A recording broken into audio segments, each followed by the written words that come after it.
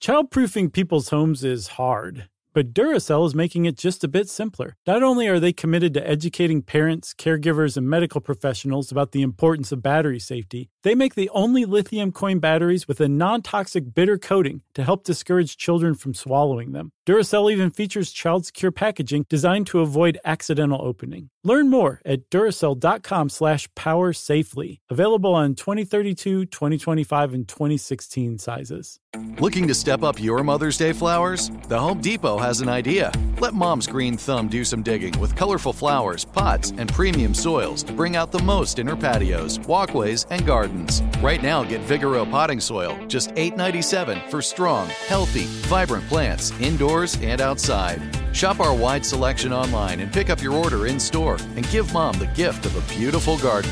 Get Vigoro potting soil, just $8.97 at the Home Depot. How doers get more done. Welcome to Stuff You Should Know, a production of iHeartRadio.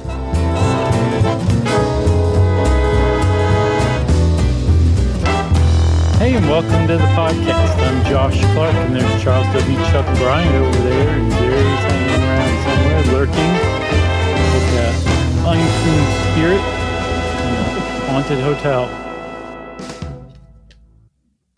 And this is Stuff You Should Know. Yeah. Can we do a couple of quick announcements? Yeah, sure. Without singing that announcement song? Did we have an announcement song ever? Well, not us, but it like summer camp. Okay. You never did that? No. Yeah, well, I'm not going to sing it now then. I kind of want to hear it now. No. Was it like announcements? It's announcements time. Sort of, almost. Yeah, that's close enough. Trigger warning for this one. First announcement. Mm-hmm. Because there's some grisly stuff in here. I guess that's all we need to say. Okay. And then also, we've been remiss in that we haven't mentioned the fact that there's a Stuff You Should Know board game out. Yeah, it's not grisly at all. No, it's very family friendly, in fact. It's one of the highest honors that's ever been bestowed upon us in Stuff You Should Know, Chuck, because out of the blue, out of nowhere, about a year and a half ago, maybe? Yeah. Trivial Pursuit. The makers of Trivial Pursuit got in touch with us and said, we want to do a Stuff You Should Know Trivial Pursuit game. And they That's did. Right. It wasn't a practical joke. The fine people at Hasbro, who I got to say, I mean, we've worked with a lot of outside companies for various projects. Mm-hmm. And boy, Hasbro is about as tight and buttoned up and awesome as any company we've ever worked with. Right, but also like super friendly, super fun, super nice. They're amazing. And not in like that creepy, everybody's trying to be nice way. Like they're all just like a genuinely pleasant group to work with. But yes, they are super buttoned up as well. Very they rare make games. animal. Yeah, so they make like, games. They all seem like they make games for a living, which would mean that you have a pretty cool job. And developing the game with them was fun. And the questions are based on real Stuff You Should Know episodes. Mm-hmm. And it is not just Trivial Pursuit. It is co-branded. So it is not, do not expect to get the Trivial Pursuit game with the little pieces of pie. No. Just want to be clear. They said, we want to make up a brand new game for brand this. New game. And they did. They made up a game. And this is the Stuff You Should Know Trivial Pursuit game. That's right. And you can get it wherever you get games. I recommend your local little indie toy gaming store if they have it. Yeah, but otherwise, we would love the support. You got a weirdo in your town who dresses up in wizard clothes and goes to work, go buy your game there. Yeah, great Christmas gift, by the way. Yeah, for sure. Also, why just stop there? It's great for dads, grads, moms, proms, everything. I think it's like $20, right? Yeah, it's like really, really reasonably priced if you ask me. $20. $20. Right. You got 2 20s in your wallet, you could buy our book and the game at the same time. So we did we did the TV show. We did a book. Mm-hmm. We do a podcast. Don't forget our YouTube series. Oh, sure. Who can? and now Chuck. And now the game. It's amazing. And now the Hotel Cecil. Yes, on to the show. So I'm glad you did that little trigger warning because there is some grisly stuff in here, but there's also, I think, some like fact settings, some fact straightening that, we should do from the outset because one of the things that people who get into the Elisa Lam story, which we'll talk about in a little bit, quickly find that there are all manner of internet urban legends and myths and conspiracy theories surrounding it, and none of those seem to be true. And it's pretty annoying, actually. Yeah, it is very annoying. It's just so internet-y too. You know what I mean? Yeah, I mean this goes on a lot these days, but it seems like this one maybe more so than even others, because the bizarre nature of one part of this story, and I don't know, I found myself slightly annoyed. I am too, in the exact same way that I'm annoyed by people who believe that the couple from The Conjuring were like, legit in real life. Right. You know what I mean? Sure. But at the same time, it goes even further than that. I think I ran across a couple of articles that I really think struck home what's genuinely annoying and even disrespectful about that is that, like, Elisa Lam died because she had serious mental illness that had been diagnosed, and she wasn't managing properly with the medications that she was on. And that happens a lot. And she died because of it. And so to say that she was possessed by evil spirits, or that there were, ghosts at the Cecil, or even that she was murdered by an unknown suspect, it really disrespects the reality of the situation, which is, sad enough as it is. But at the same time, Chuck, there's one more thing I have to caveat all this with. It's understandable, the impulse to bring in, restless spirits and, the just conspiracy theories. It's understandable in this particular situation because of the setting. Yeah. And I guess, the first part of this show will be about the setting, which is the Hotel Cecil in downtown Los Angeles, which is not open right now. It may be open in the future. I think they were doing this thing was open in the 1920s during the height of the Depression. And it's a very large hotel, 19 floors, 700 rooms. And in the 1920s, it was sort of like a big deal for downtown Los Angeles. It was near a major rail station, and it was kind of just what LA needed. And it was kind of fancy schmancy for the time. And over the years, we'll talk a little bit about the downfall, but at the time of Elisa Lam's stay, they had carved out 3 floors and built a separate lobby entrance to try and, in an effort to rebrand this hotel as something called Stay on Main. And that they had 3 kind of floors that were a little bit redone cosmetically, a little bit of a nicer lobby that was, sort of away from, some of the situations that we're going to detail here in a second. But they did all share a common elevator, and Elisa Lam was staying in the Stay on Main section. Stayed on Main. But that's just to point out the fact that the hotel was going to eventually supposedly undergo a massive renovation, and that it was all sort of put on hold because of COVID. And I think now it's just being sat on with some of the long-term tenants that are protected to stay there. Yeah, I think there's like 30. But there's, like you said, 700 rooms. Sure. But you said it, that the Cecil Hotel, which is very much down at the heels now, started life in a much different way, where it was meant to be like a pretty nice hotel designed for middle-class travelers to LA. And that situation next to the rail station was a big draw for it. It was definitely a feather in its cap. And I saw it's in the Beaux-Arts style. It's not incredibly pretty from the outside, but the inside lobby is still pretty neat looking. Sure. Lots of terrazzo tile and columns, and there's fake Roman statuary and a big clock, and like over the check-in desk. It's really pretty and a really 1920s original style still, although it's just kind of got this drab air that's kind of fallen over it over the years. Yeah, and that is in large part because, like you said, there are a lot of unhomed people there today, a lot back then. The area called Skid Row of downtown Los Angeles is kind of right there. I used to drive through that area sometimes when I lived in LA, when we would go downtown to eat sushi, or if we, back then when I lived there, downtown was not as much of a destination unless you were going to Staples Center or something, but it's made a real resurgence since I've left and kind of trying to build downtown back up. But Skid Row is still an issue, and there, like you said, there are people there that work with unhomed folks that are really trying their best to take care of them, and the fact that hotel is right there, just sort of looming large, is a bit of a thumb in the eye. Yeah, and I get the impression that the area that's now Skid Row in Los Angeles, had at least since the 1880s kind of had an unusual reputation. It wasn't always, for people down on their luck or anything like that, but it was a little more low rent than other parts of Los Angeles. Like there was just a mishmash of all sorts of different people. It seemed like really alive.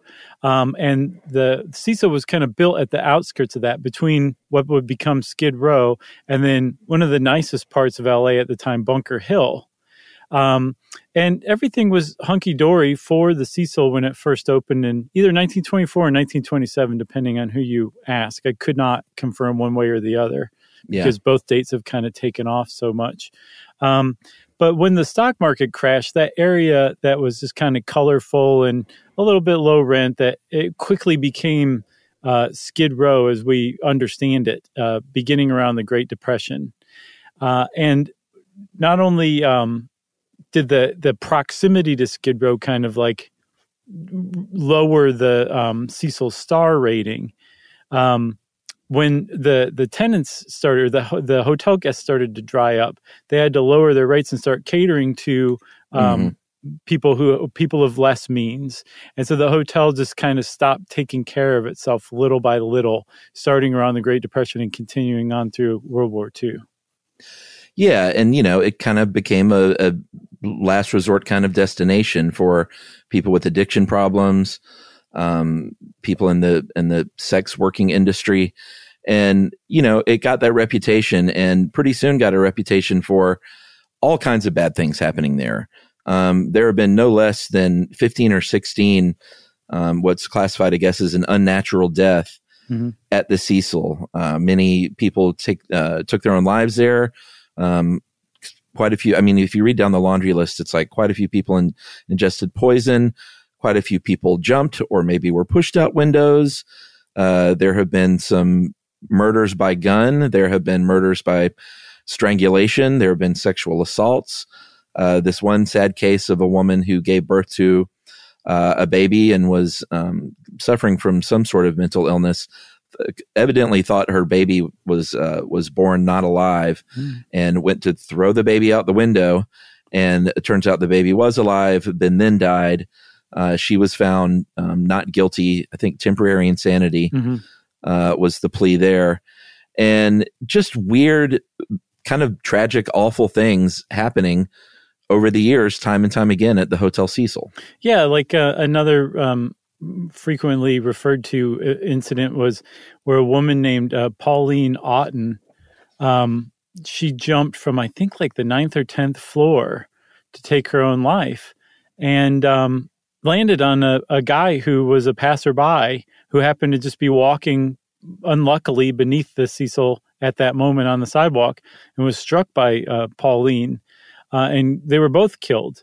And like that doesn't usually happen very often. Like, that's a pretty remarkable thing.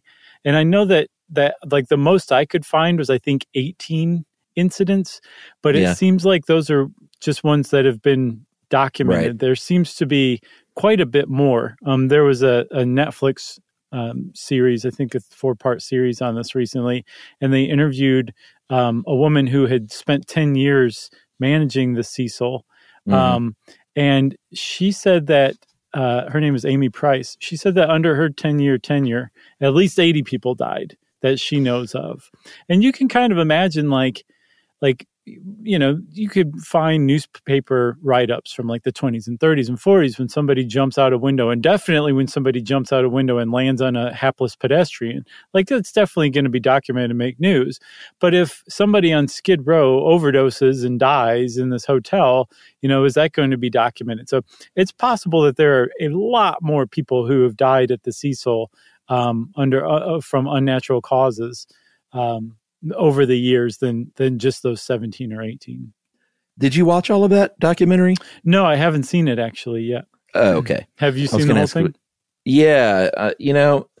I feel terrible because the director is the great Joe Berlinger, who I actually had on Movie Crush in one of my favorite episodes where we kind of just talked about documentary filmmaking. He's a legend. He did the Paradise Lost series. He did that documentary on Metallica when they were all in therapy. Oh, yeah? Yeah, I mean, he's just sort of a legend in the genre. I saw he did the Ted Bundy tapes recently. That's like his he did that, and then he directed the movie version with what's his face, Ryan Zac Gosling. Efron. Yeah. With who? I said Ryan Gosling. Oh, close. Another super handsome hunk. And that was a good movie, but this wasn't so great. I didn't love it. It felt kind of overlong and a little salacious and like... Yeah, that's the impression I had from reading about it. Yeah, so I was disappointed, but Joe is a great filmmaker and a good guy, so I feel kind of bad I think that's a fair caveat. A great filmmaker and a good guy can still make a hunk of poop. It wasn't a hunk of poop. It was all right. Okay. But maybe let's take a break and I'll email Joe and tell him I'm sorry ahead of time. All right. And we'll be right back.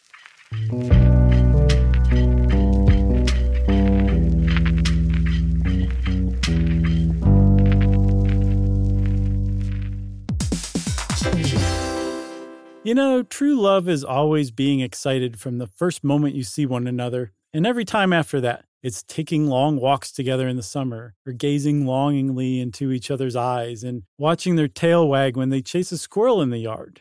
Well, the Pedigree brand asked about believing in love at first sight, and honestly, the answer is yes. As everyone knows from listening to this show, we have pulled all of our dogs off the street that Emily and I have had over the years, either right off the street or through a local shelter and working with them, and they've all become valued family members, and we think they've appreciated it too. Yeah, Chuck, there is a Pedigree loyalty survey that found that 90% of first-time dog owners report having a dog improved at least one of their relationships, and 80% of first-time dog owners are overwhelmingly more likely to have made at least one new connection as a result of getting a dog. And 95% of all dog owners say that the bond they have with their dogs is closer than they ever expected. Not a big surprise. That's true. We all know that adopting a dog can lead to a lifetime meaningful connection, and real love can exist between a pet and a pet parent. You got that straight. Pedigree is committed to helping more dogs find loving homes. Opening your home to a dog can help open your heart. And Love at First Sight is closer than you think because it's available at your local dog shelter. Yeah,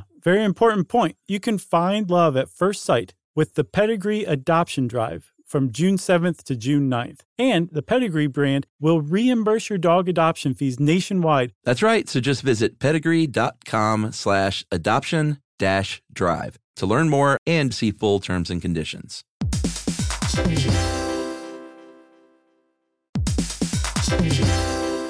Hey friends, if you've ever been in the market for a new home, you know home shopping can be a lot. There's so much you don't know and so much you need to know. Like, what are the neighborhoods like? What are the schools like? Who is the agent who knows the listing or neighborhood the best? And why can't all this information just be in one place? Yeah, well, now it is, everybody, on Homes.com. They've got everything you need to know about the listing itself, but even better. They've got comprehensive neighborhood guides and detailed reports about local schools, and their agent directory helps you see the agent's current listings and sales history. Homes.com collaboration tools make it easier than ever to share all this information with your family. It's a whole cul-de-sac of home shopping information, all at your fingertips. Homes.com. We've done your homework.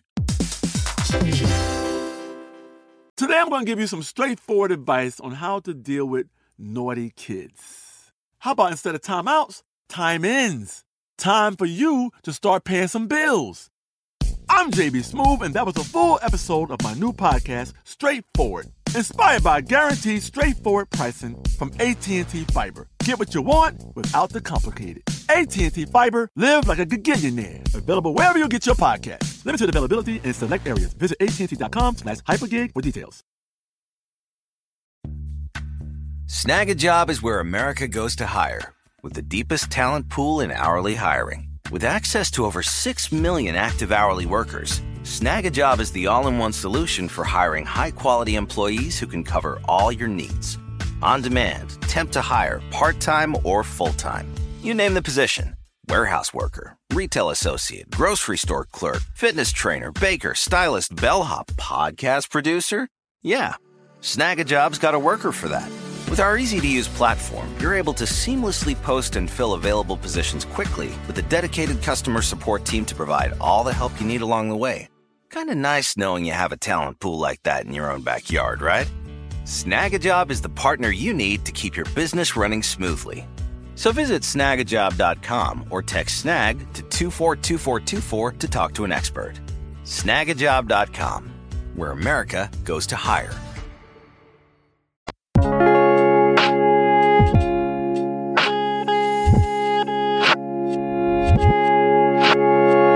So, okay, we're the Cecil Hotel starts to get a pretty not a great reputation even around town. I read a article on kcet.org, which I guess is a PBS station in SoCal, and they said that local residents started to refer to the Cecil as the Suicide. That was the name of the hotel for people around there, and it just kind of like. It just kept going. Like every time, maybe a couple of years would pass without some high profile death in the hotel. And then it would happen again. And it would just reaffirm everybody's ideas that that place just wasn't quite right. There was something wrong with it. Almost like it was a magnet for that kind of tragedy, Yeah. I mean, I think most major cities have had at least one of these hotels that just sort of is inexpensive, maybe in the wrong part of town, and has a reputation sometimes for lurid activities and checking in and not checking out. And this was LA's, and LA for sure had more than one. Sure. It did not help their reputation in the 1980s when Richard Ramirez, aka the Night Stalker and one of the more sensational serial killers in American history, he stayed there for a while and lived there, and apparently brought body parts back to the Cecil Hotel. I said Cecil like I'm British. Cecil Hotel from some of his victims to ingest there, and that's certainly like super creepy. Wait, did you say ingest? I hadn't come across that. Did he eat that victim's eyeballs? I think so. Wow, man, and he wasn't like I don't think he was Dahmer level, but he was known to eat some body parts. There's a great documentary on his case too. It's super disturbing. Yeah, that's on Netflix as well, I think, if I'm not mistaken. But one thing I hadn't realized before that I ran across when I was researching some of his stuff was how he was caught. It's just absolutely triumphant. It was a mob of people in a neighborhood. In East LA. It was great. He was spotted. He saw himself on the front page of the newspaper and just instinctively started running, tried to carjack a woman, hit her, was seen hitting her, and an older man basically ran over and helped the woman, pulled Richard Ramirez out of his car, and the woman whose car it was, husband, came over and started beating him. And he tried to get away, and just an increasingly large mob chased him and would beat him, and he'd get away some more, and they'd chase him down and catch him again. And they finally pinned him down and waited for the cops to come. That's how he was caught. Best. It's so great.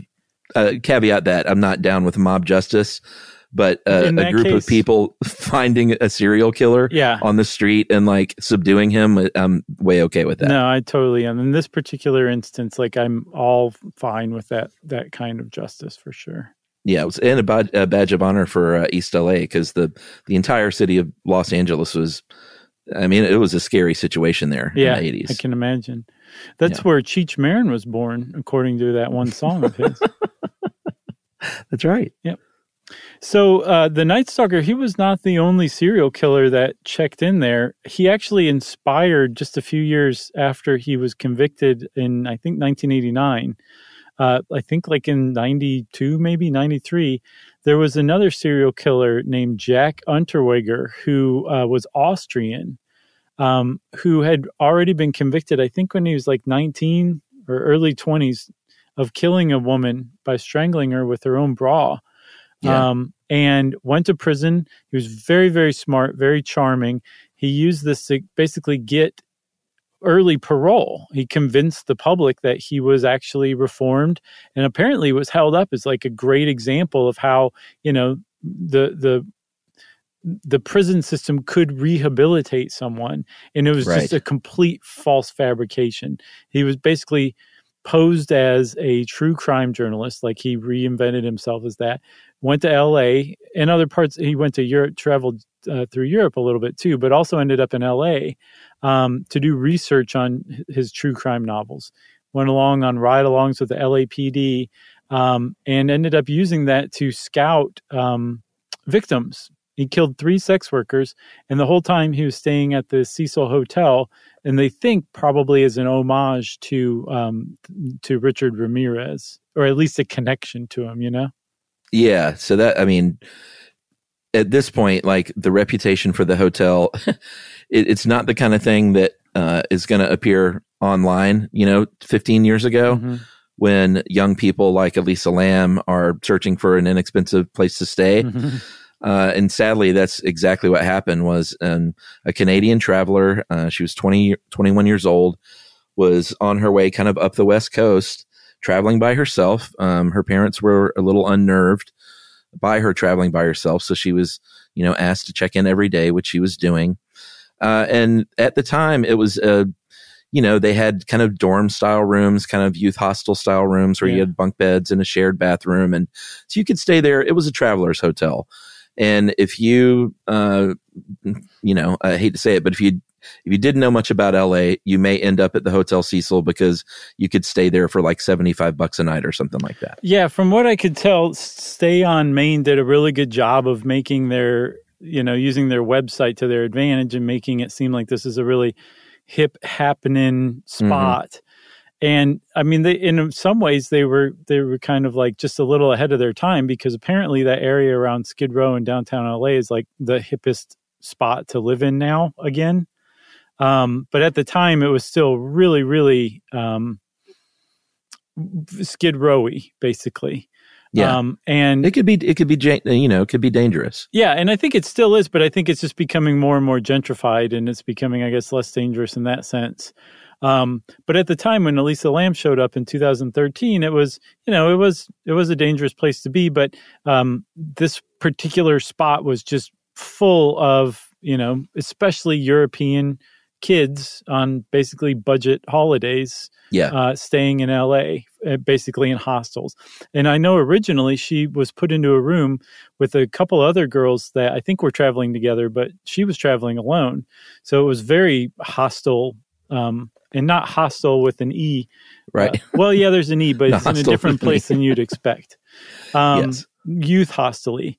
It was very youth hostily. Like she was put in a room with other people at first. Yeah, LA didn't have a lot of that. I remember there was a youth hostel in Venice that for some reason I always wanted to stay there when I lived in LA. I was like, I can go down and stay in that hostel one night because the beach was the beach was really far when you lived on the east side, and you kind of never went over there much unless someone came to town and wanted to go to the beach. Oh, that makes sense. Sure. So, and I was broke back then, so it could have been a little staycation. Did you ever do it? Nah. No. This is one of those things you think about late night, and then you wake up the next day and you're like, nah. You blew all your money on Taco Bell instead? Oh, man, I miss Taco Bell. Do you? I don't. I mean, I didn't eat it that much, but I haven't had it in years. I've had too much, I think, was my problem. Oh, okay. Was that the deal? Mm-hmm. By the way, side note, speaking of weird late night foods, we had a guy on our front door camera the other day come in the middle of the night and leave a package, and we were like, what is this? We went out the next day, and it was a bag full of crystals. Wow. And I think it was creepy. A delivery, like a DoorDash or something. Oh, crystals. I thought you meant like amethyst or No. I mean tiny square sliders. Yeah, he had the wrong address. I think so. Either that or your daughter has mastered the telephone by now. It was really weird. And of course, the first thing I did was feel terrible that someone's late night munchies didn't get satisfied. Did you eat them the next morning just as a homage? God, no. No? You don't like crystals? Sir. Or was it because it was sitting there overnight? Both. I never was into crystal for some reason. Man, I like crystals. It was the thing. I don't know why. I think I was just a Waffle House guy. I'm fine with Waffle House too. The big problem with Krystals though, Chuck, I'll tell you, is their fries are probably the worst fries of any fast food location. They're the most bland. Somehow, if you just bit into a raw potato, it would be less bland and tasteless than if you ate a Krystals fry. Yeah. Well, I don't know how they do it. Buh. And if you're from the other places in the country, you might, White Castle is sort of an analog to Krystal. Yeah. Yeah. Anyway, this is not an episode of the Doughboys. This is stuff you should know. And back to Elisa Lam. She was supposed to be there for about, I think, 4 days and check out on February 1st and did not get in touch with her parents like she had been doing each day. Yeah. She had been seen shopping for books at a nearby bookstore and then bought some books. And this is one of the things in the documentary, like, you know, they didn't really have any footage of her with any other people inside the hotel before her disappearance. Well, she was also reported to be constantly by herself too by people who saw her. Yeah, I mean, she was traveling alone, so that makes sense. Right. But she did get handed off. There were two gentlemen that handed off a kind of a largish box to her. Oh yeah, on camera in front of the hotel, and of course the internet sleuths are like, "Who are these guys? What was in the box?" And apparently, in the box were these books that she got because she had spoken with the book seller about like the size of them, and boy, I don't even know if I can carry these. And I think had them delivered to the hotel or whatever. So kind of nothing to see here. And another example of how annoying this case can be with people online speculating like wrong stuff. Yeah. Yeah. Can be a little annoying for sure. But yeah, so she was alone, traveling alone. I think she had started out in San Diego, or at least her last stop had been San Diego. Her next stop was going to be Santa Cruz. And yeah, her parents had been like, okay, you need to call us every single day. And she had been pretty faithfully until that February 1st came and went with no call. And I believe they pretty much immediately contacted the hotel and the LAPD and said, hey, you know, our daughter hasn't checked in. Can you see what's going on? I don't know if they did it on February 1st or not, but in pretty short order, the LAPD determined that she was just gone. She was nowhere to be found, and that there was some suspiciousness going on for sure. Yeah, I mean, they did a thorough inspection. They went to her room. They had found that the hotel had gathered all her stuff and bagged it and was holding it in storage, which was regular protocol when someone doesn't check out and just leave stuff. Nothing shady going on there. They checked around the hotel in the alleyways and sidewalks. They checked up on the roof. They didn't find anything. And things got really strange. And I guess we should take another ad break here, but things got really strange when the hotel sent them footage from inside the elevator of the Cecil Hotel. And we'll get to that right after this.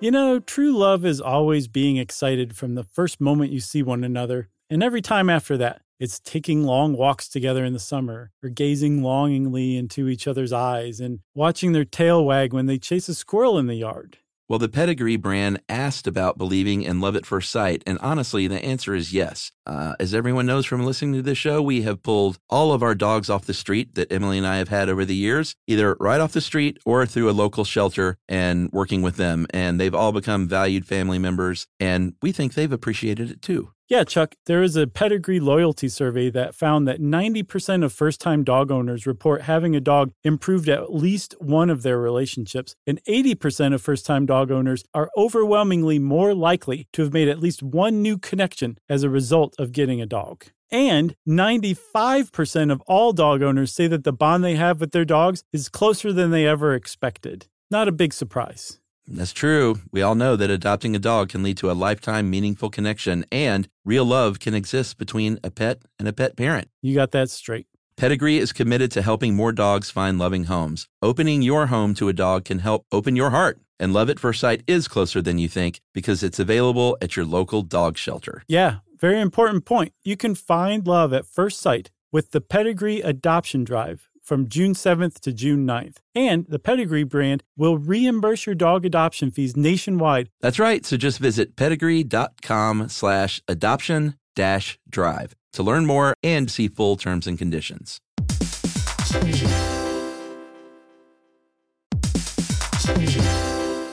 Hey friends, if you've ever been in the market for a new home, you know home shopping can be a lot. There's so much you don't know and so much you need to know. Like, what are the neighborhoods like? What are the schools like? Who is the agent who knows the listing or neighborhood the best? And why can't all this information just be in one place? Yeah, well, now it is, everybody, on Homes.com. They've got everything you need to know about the listing itself, but even better. They've got comprehensive neighborhood guides and detailed reports about local schools, and their agent directory helps you see the agent's current listings and sales history. Homes.com collaboration tools make it easier than ever to share all this information with your family. It's a whole cul-de-sac of home shopping information, all at your fingertips. Homes.com. We've done your homework. Today I'm going to give you some straightforward advice on how to deal with naughty kids. How about instead of timeouts, time-ins? Time for you to start paying some bills. I'm JB Smoove, and that was a full episode of my new podcast, Straightforward, inspired by guaranteed straightforward pricing from AT&T Fiber. Get what you want without the complicated. AT&T Fiber, live like a gigillionaire. Available wherever you get your podcast. Limited availability in select areas. Visit AT&T.com/hypergig for details. Snag a Job is where America goes to hire, with the deepest talent pool in hourly hiring. With access to over 6 million active hourly workers, Snag a Job is the all-in-one solution for hiring high-quality employees who can cover all your needs. On demand, temp to hire, part-time or full-time. You name the position. Warehouse worker, retail associate, grocery store clerk, fitness trainer, baker, stylist, bellhop, podcast producer. Yeah, Snag a Job's got a worker for that. With our easy-to-use platform, you're able to seamlessly post and fill available positions quickly with a dedicated customer support team to provide all the help you need along the way. Kind of nice knowing you have a talent pool like that in your own backyard, right? Snag a Job is the partner you need to keep your business running smoothly. So visit snagajob.com or text SNAG to 242424 to talk to an expert. Snagajob.com, where America goes to hire.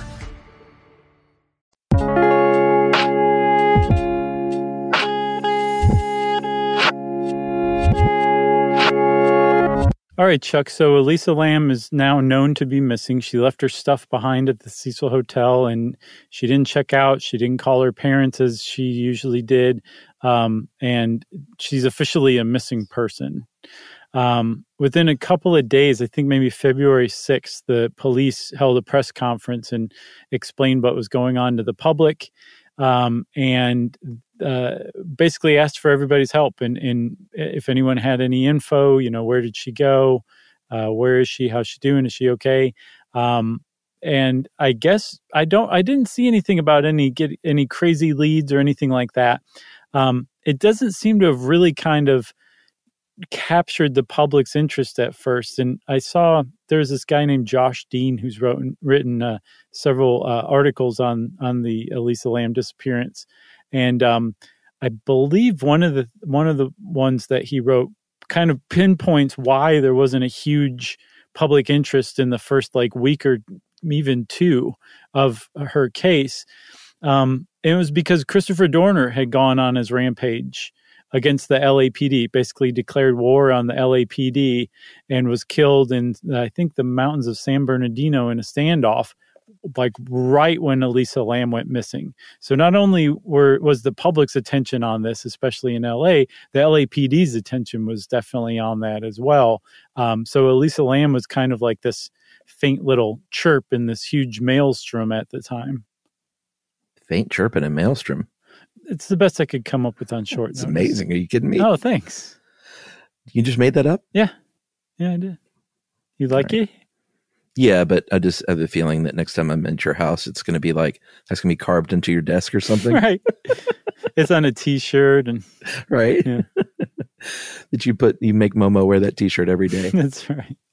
And the other big reason was until this footage actually came out of the elevator car, then that's when that's when the public's attention really caught hold. That changed everything. Yeah, I mean, there's no way around it. It's a very sort of unsettling. And I remember when this happened, before any of the facts of the case were kind of out, I remember looking at this video, and it is very unsettling. And it does appear to be very creepy in that a young woman gets on an elevator, very kind of casually, presses all the center buttons on all the floors. I think they determined she was on the 14th floor, and sort of pressed all the floors on the way down. Elevator doesn't do anything. The doors don't shut. She moves to the back corner and sort of standing there. She goes and she looks outside of the elevator both ways a couple of times in the hallway, and then kind of retreats back quickly. At one point, she steps out into the hallway and appears to be gesturing towards somebody, or she's at least making hand gestures to the right down the hallway. Yeah, and they're unusual hand gestures. They're not like the normal hand gestures you might make. They're not at all subtle or casual or almost even like you know, you might not even realize you're using your hands when you're talking sometimes. Like these are more like gesticulations than just mere gestures. You know what I mean? Yeah. And, you know, there's no doubt. And eventually she kind of leaves around to the left and exits to the left, and the door stays open for a while before it shuts. But there's no getting around the fact that having known nothing and knowing that this person disappeared, this young woman, and then you see this, it seems very suspicious. And creepy. I don't think admittedly creepy. I don't even think it looks that creepy. It looks to me like that she is trying to get away from someone and is afraid someone has followed her or is gesturing at a person who she feels threatened by. It's what it looks like to me. I know other people online talk about otherworldly spirits, and she's like you said earlier, she's conjuring spirits with her hands. Like I that never occurred to me. It just looked like she might be in some kind of peril and was trying to get away from someone. Right. But that's creepy in and of itself, you know? Yeah, I just mean not creepy in like a supernatural, I see. Yeah, I didn't. What's going on here way. No, I think the thing that really, when it really turns creepy to me, is when she turns around and hides in the corner of the elevator, like she's hiding. And then the second part that's genuinely creepy is when she like leans out and like looks both ways and then kind of jumps back into the elevator. It's just, I mean, it's really hard not to kind of put yourself in her shoes, and she's clearly frightened at that time. I mean, to see somebody frightened like that, that's creepy. And you're waiting on someone to enter the elevator, but that never happens. No. And with the internet sleuthing, you couldn't really make out the time code very well. And so all the people online are like, well, why can't you make out the time code and the timestamps? Like, what would degrade that and not the rest of it? And then they think and then they think they decoded it, and there's almost a full minute missing, and the Hotel Cecil edited out a portion clearly and before they sent it to the cops, and they interviewed the woman, and that you're talking about the manager, and she was like, no, of course we didn't edit anything out. Like, we were horrified by this disappearance and just sent him everything we had. Right. Plus, I'm sure also that most of the employees that stay on Main know exactly how to edit video out before handing things over to the cops anyway. Well, it is LA. That's true. That is a good point, actually. But I don't buy it. I think it is what it was, which was a person in an elevator who had was having some mental issues. And, we'll get to that in a second. And I think, it's sort of like the easiest explanation of the video, at least to me, seems to be the most accurate. All right. That's what I buy. That's how I buy it too. That video was released on February 13th, and now all of a sudden the public is taking notice. She becomes an internet meme like almost overnight, with people like watching and analyzing that video, like you were saying, and yet they still can't find her. No one has any idea where she is. It's been 2 weeks now since she went missing. This video's out there. The entire internet is on the case now. And it wasn't until a couple days, I think 2 days after the video came out, Chuck, that one of the custodians of the Cecil Hotel, of Stay on Main, I should say, was asked to go check on the water supply on the roof. because the Cecil Hotel used gravity-fed water. They had 4 1,000-gallon tanks on the top of the roof, and when you opened the tap, the water would come pouring down from those tanks into your room and out the faucet. And some of the tenants, I don't know if it was just the hotel or some long-term tenants, but they were complaining that the water pressure had suddenly gotten really low, and that the water that was coming out had a strange odor and taste and weird kind of color to it. And so they dispatched the custodian to the roof, and he went and checked. And I think as he was approaching the main water tank, I think tank number 1, he noticed that the hatch was open, and in very short order made the grisly discovery of Elisa Lam's body. Yeah, he was kind of like the super. He was a maintenance guy. His name is Santiago Lopez, and he's in the documentary too. I don't think he saw the hatch because the hatch is on top of the tank, but he went to go, and he said it was a routine thing if there was any kind of water issue, was to climb the ladder to the tanks and go look and see what was going on because there's probably a clog or something. And he saw her body naked, about a foot below the water, just sort of suspended there. And, you know, when they interview this guy in the documentary, it's really sad. You know, he was sort of at the center of a lot of this with interviews. And he was speaking through I guess not through a translator, but through subtitles. But he was clearly, you know, still very upset about this. And it scarred him to see this woman floating in the tank. And he knew immediately who it was and called down to the hotel manager who we've been talking about and said, you know, she's up here in the tank. And, you know, the cops came, they found her clothes, which were determined to be the same clothes she was wearing in the elevator video, kind of at the bottom of the tank. They had sunk. And, you know, immediately the new mystery is not what's going on in this video, although, you know, that played a part because they were still trying to figure that out as far as foul play goes, but was how she made it in here and why she made it in there. Yeah, because she it was like the hatch is not easy to get in or out of. They had to like cut her out of they had to cut a hole in the bottom of the tank so they could access it, right? They couldn't just pull her back out of that hatch. So that's kind of weird in and of itself. She's also nude. That also kind of added to the mystery of the whole thing. And then also the coroner, when he made his toxicology report available, he basically said he wasn't able to make find any conclusive results because there wasn't enough blood to take a sample from. You know, she had just kind of permeated the water in that her blood had. And it wasn't, you just couldn't like take a water sample and be like, oh yeah, there's no drugs in here or anything like that.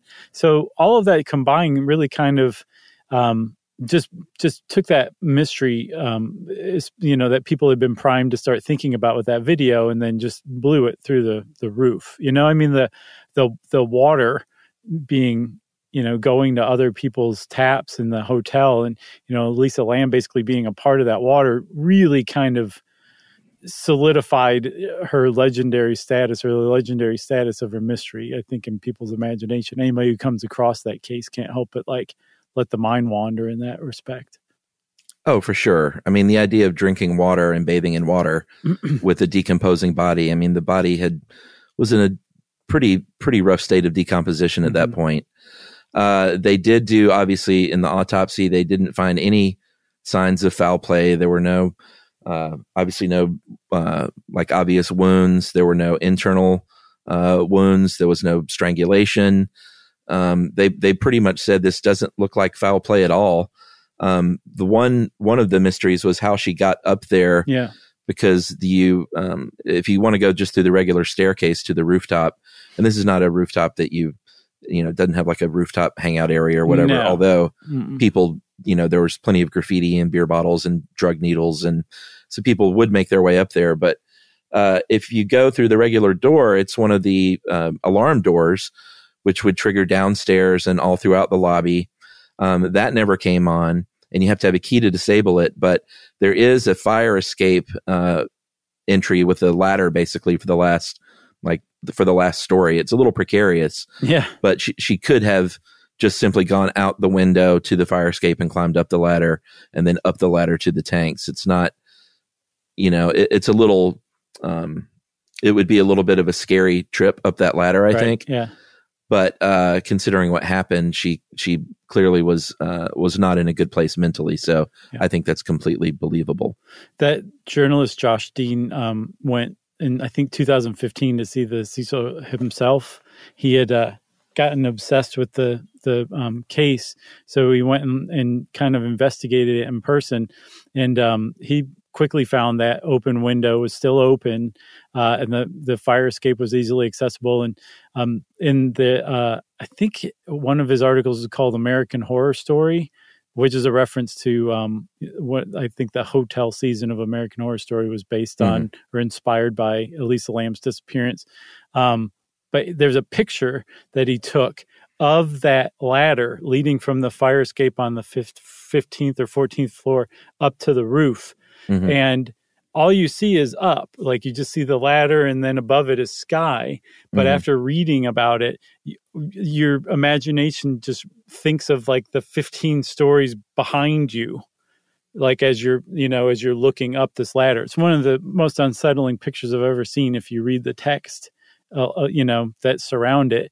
But he said, by his judgment, an average person could easily make it up that ladder, especially if you don't look down. Yeah. He said if you're carrying a body or another person, you could not do it. He said it just would be too difficult. And, it's one of those straight up vertical ladders on the side of the building. Yeah. But if you were in a manic state, as a lot of people believe Elisa Lam was, you could probably make it up that ladder pretty quickly, and you wouldn't even necessarily consider looking down, and all of a sudden you'd be on the roof. And after you were on the roof, it would be a fairly easy proposition to get into one of those tanks, especially, I think she weighed about 115 pounds and was about 5 feet 4 inches. So it was possible for her to get into one of those tanks through that hatch. But either she was too scared to come out, conceivably, or she couldn't get out when she wanted to get out and tired of treading water, because the water would have been about 8 feet deep and drowned after a while. Yeah, I mean, they did, I think the police dogs did pick up her scent near that window. Mm-hmm.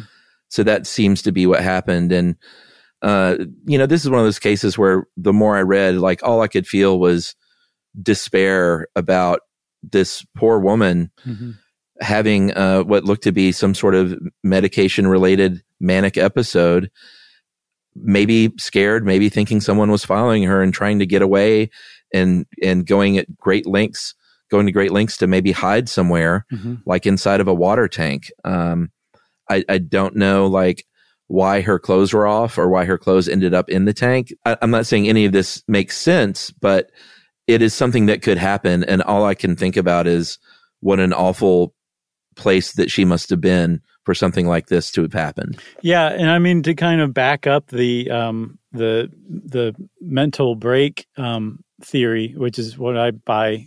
That's where I put my stock. Remember I said she was originally put in a room with a couple other girls she didn't know at the stay on Main. Well, they complained about her behaving strangely, so she was moved to her own private room. Apparently she went to a taping of the Conan O'Brien show and was escorted out because she was behaving strangely. And then detectives also found she was on 4 different medications for bipolar 1 disorder and depression. And the LAPD, based on the prescription dates on the bottles and then the number of pills that were left and the instructions on the bottles, the LAPD were able to determine that she hadn't been following the dosage recommendations or taking her pills or medication. So if you put all of that together, and then also that people taking their clothes off as part of a psychotic episode happens, it's been documented. There's no pieces missing on the table. Like, she could have gone out on that fire escape, gone up the ladder. Like, there's nothing that is, but then there's this really big thing that remains unexplained. Like, it explains absolutely everything. And then suddenly it kind of makes all the other stuff like government mind control or ghosts or whatever seem just kind of gross, you know? Totally agree. I believe her parents brought a lawsuit against the hotel that was eventually dismissed, if I'm not mistaken. And it just remains a very, very sad situation and a sad case. And it is very annoying when you get online and everyone thinks that they're spirits being conjured and all this wacky stuff. It's just not the case. Not the case indeed. You got anything else? I got nothing else. Well, that's it for the Cecil Hotel and Elisa Lam, R.I.P. And since I said R.I.P., that means it's time for listener mail. I'm going to call this follow-up to Y2K. Oh, yes. And this is something that we actually had in our notes that we, I guess, just kind of failed to bring up. Yeah. Right? Yeah. I mean, you had it in your notes as well? Yeah. The 2038 problem. And we got a lot of emails about this. And we're not going to fully probably explain to everyone's satisfaction how it works. But, hey, guys, just got done listening to the Y2K podcast, which brought back an interesting range of memories of living through that time. In case you weren't aware, there's something called the Unix Y2K problem that still exists, but is slowly being fixed by smart people behind the scenes. Thank goodness. The majority of computers in the world run Unix-based operating systems, not Windows or Mac OS. And unless these systems are patched at 3:14 on January 19th, 2038, their clocks will roll over to think it's midnight, January 1st, 1970. Yes. The cause is basically the same in the early versions of the OS, only had so much memory allocated to time representations, but more modern versions now have this fixed, and hence computers aren't susceptible once they're updated or upgraded, although not all systems can be easily updated. And that is from a bunch of people, but specifically from PhD Alan Chalker. That's great. Thanks, Alan, to everybody who wrote in. I was like, oh, man, I meant to include that. But apparently Unix represents time as the number of seconds from the epoch date, which is some date in 1970. And then eventually it's going to have more seconds than it can represent in the number of digits, so it'll just roll back over like he was saying, which is pretty neat. Unix? Pretty cool. And also I'm glad to hear that there are smart people working on that, because we got 17 years, man. You guys take it easy. Take a weekend, you know? Sure. Go sit in your house and social distance from everybody. That's right. We also got a lot of emails just from people that some people whose parents helped rewrite code or were heading up projects rewriting code, and it was pretty cool. We got a lot of emails about that one. You struck a chord. Yeah, it was a good idea, Chuck. Well, if you want to get in touch with us like Alan and everybody else did, you can send us an email. Send it off to stuffpodcast@iheartradio.com. Stuff You Should Know is a production of iHeartRadio. For more podcasts from iHeartRadio, visit the iHeartRadio app, Apple Podcasts, or wherever you listen to your favorite shows.